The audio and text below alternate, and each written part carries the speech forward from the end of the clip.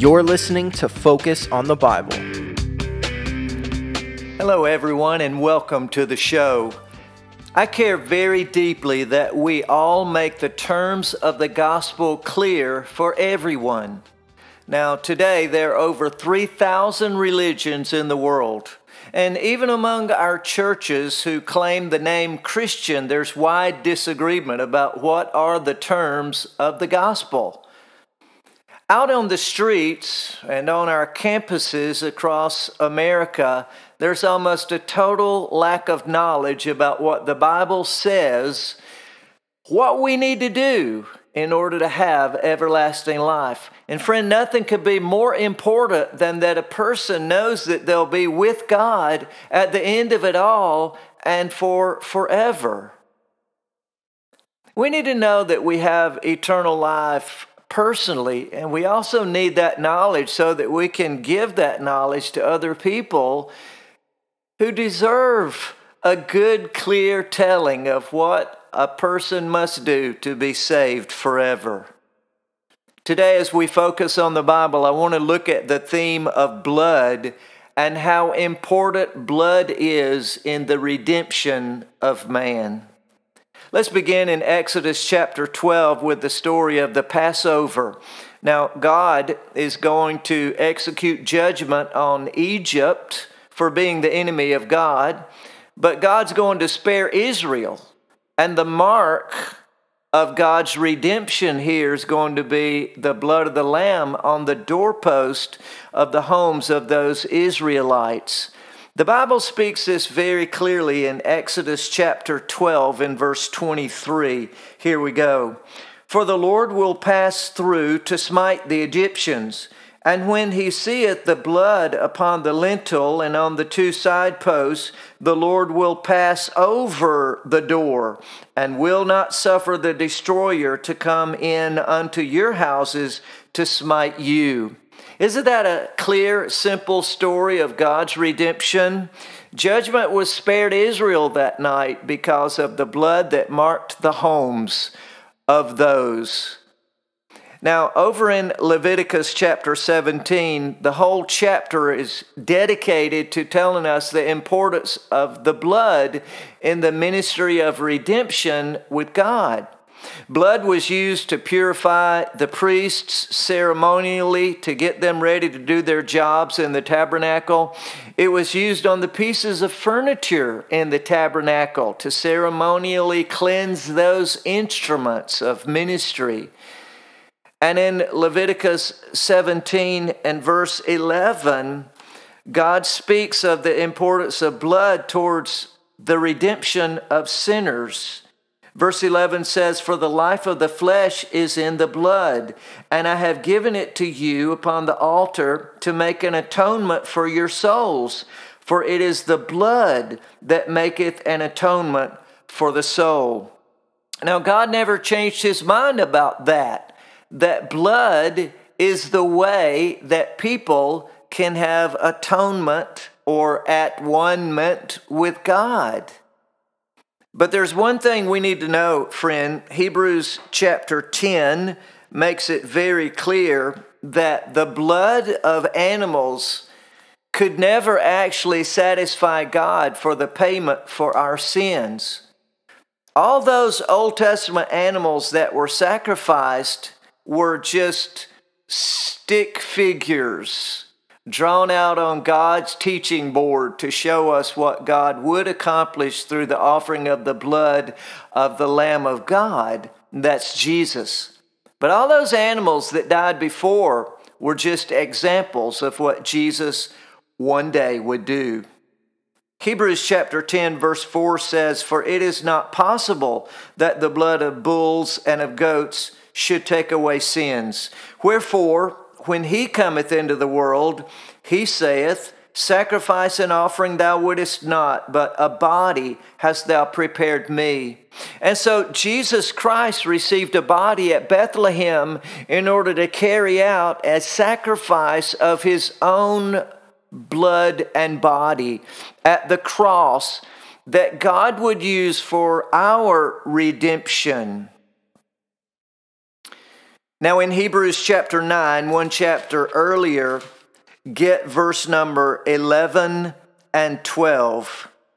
Here we go.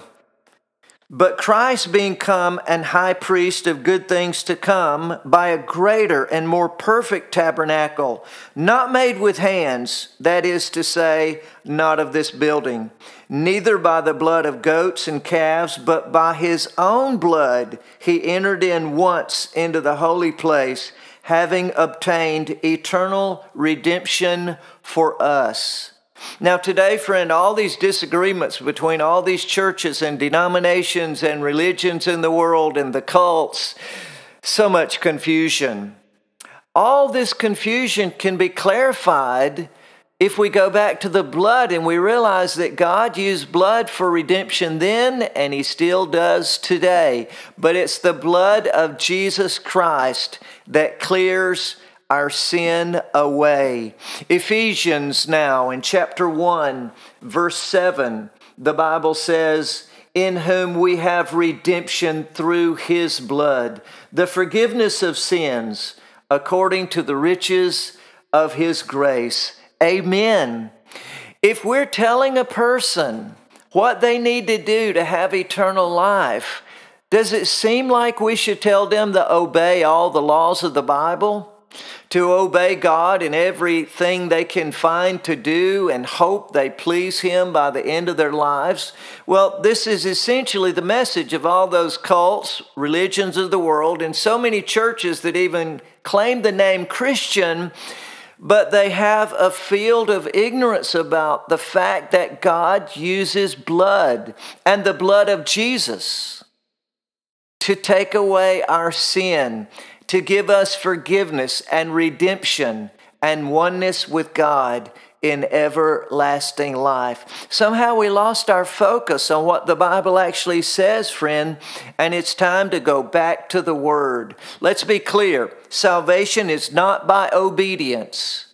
Salvation is not by the deeds of the flesh. It's not by works. It never has been, and it's not now, nor will it ever be.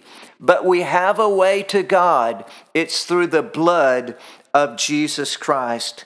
Now over in the back of the Bible, the book of 1 Peter now, and chapter 1. Listen to these great words of Peter the apostle. Begin with verse number 18. Peter says, for as much as ye know that you were not redeemed with corruptible things, as silver and gold, from your vain conversation received by tradition from your fathers, but with the precious blood of Christ, as of a lamb without blemish and without spot, who verily was foreordained before the foundation of the world, but was manifest in these last times for you. Listen, friend, verse 21, who by him do believe in God, that raised him up from the dead and gave him glory, that your faith and hope might be in God. It's all about the blood.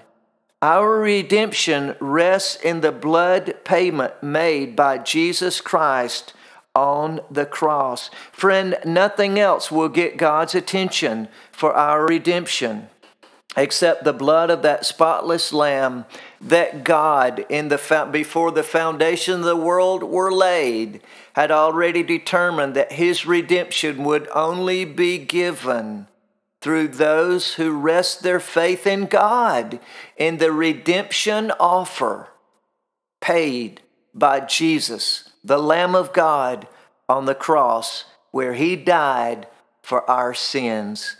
And now the last book of the Bible, Revelation, and chapter 5, John, the best friend of Jesus, the apostle present at the crucifixion at the hill called Golgotha, the place of a skull, who watched the Lamb of God die to take away the sins of the world, writes for us in Revelation chapter 5 about the blood of Jesus and how it accomplished our redemption. Verse number 8, 9, and 10 of Revelation 5. Here we go. And when he had taken the book, the 4 beasts and 24 elders fell down before the Lamb, having every one of them harps and golden vials full of odors, which are the prayers of saints. And they sung a new song, saying, Thou art worthy to take the book and to open the seals thereof, for thou wast slain and hast redeemed us to God by thy blood out of every kindred and tongue and people and nation, and hast made us unto our God kings and priests, and we shall reign on the earth. And I beheld, John writes, and I heard the voice of many angels round about the throne, and the beasts and the elders, and the number of them was 10,000 times 10,000 and thousands of thousands, saying with a loud voice, Worthy is the Lamb that was slain to receive power and riches and wisdom and strength and honor and glory and blessing. They all will be praising God in the end of it all, in this picture painted by John the Apostle, that salvation is of the blood of Jesus Christ and no other way. And friend, all these disagreements and all these arguments and all these false teachings that try and make it true that man can redeem himself through his own efforts to obey or to produce his own righteousness, and it all goes away at a simple reading of the Word of God. When we see what God says in His Bible about the payment Jesus paid on the cross for our sin. Friend, if we care about making salvation known, then we need to go back to the Bible. And when we study the Bible, the story is all about the redemption offered by Jesus Christ at the cross, and how the Lamb of God gave away His life in a torn and bloody mess to pay the death penalty for our sin. You see, people in their confusion think that somehow they're saved sort of as they go along with God, as they offer their best to God, as they make their own sacrifices through religious living to God. And the thought out there in the streets is that if we could just do enough, and we could do it long enough, and we could have enough good work or righteous deeds laid up before God, that when we stand before Him one day and He judges us, we just commend to God our very best work and obedience. But now, friend, if we're saved by our obedience or by our good works, why does the Bible call it grace? Grace means that we've entered into God's favor, God's way. And God's way is through the blood of a spotless Lamb, ordained before the foundation of the world that He would take our sin, that He would pay our death penalty. And so one day, under a sunless sky, there is Jesus crying out to God His Father. And friend, what did Jesus say on that day? It is finished. Friend, what He meant was the plan has come to its fulfillment. The sin has been laid. The sin was transferred off of the sinner and onto Jesus Christ, the Son of God, pre-existent creator and master of the universe, who on that day humbled Himself, became a little lower than the angels, and in the form of a man took the form of a servant, a naked servant, dying on a bloody old cross to take our sin away.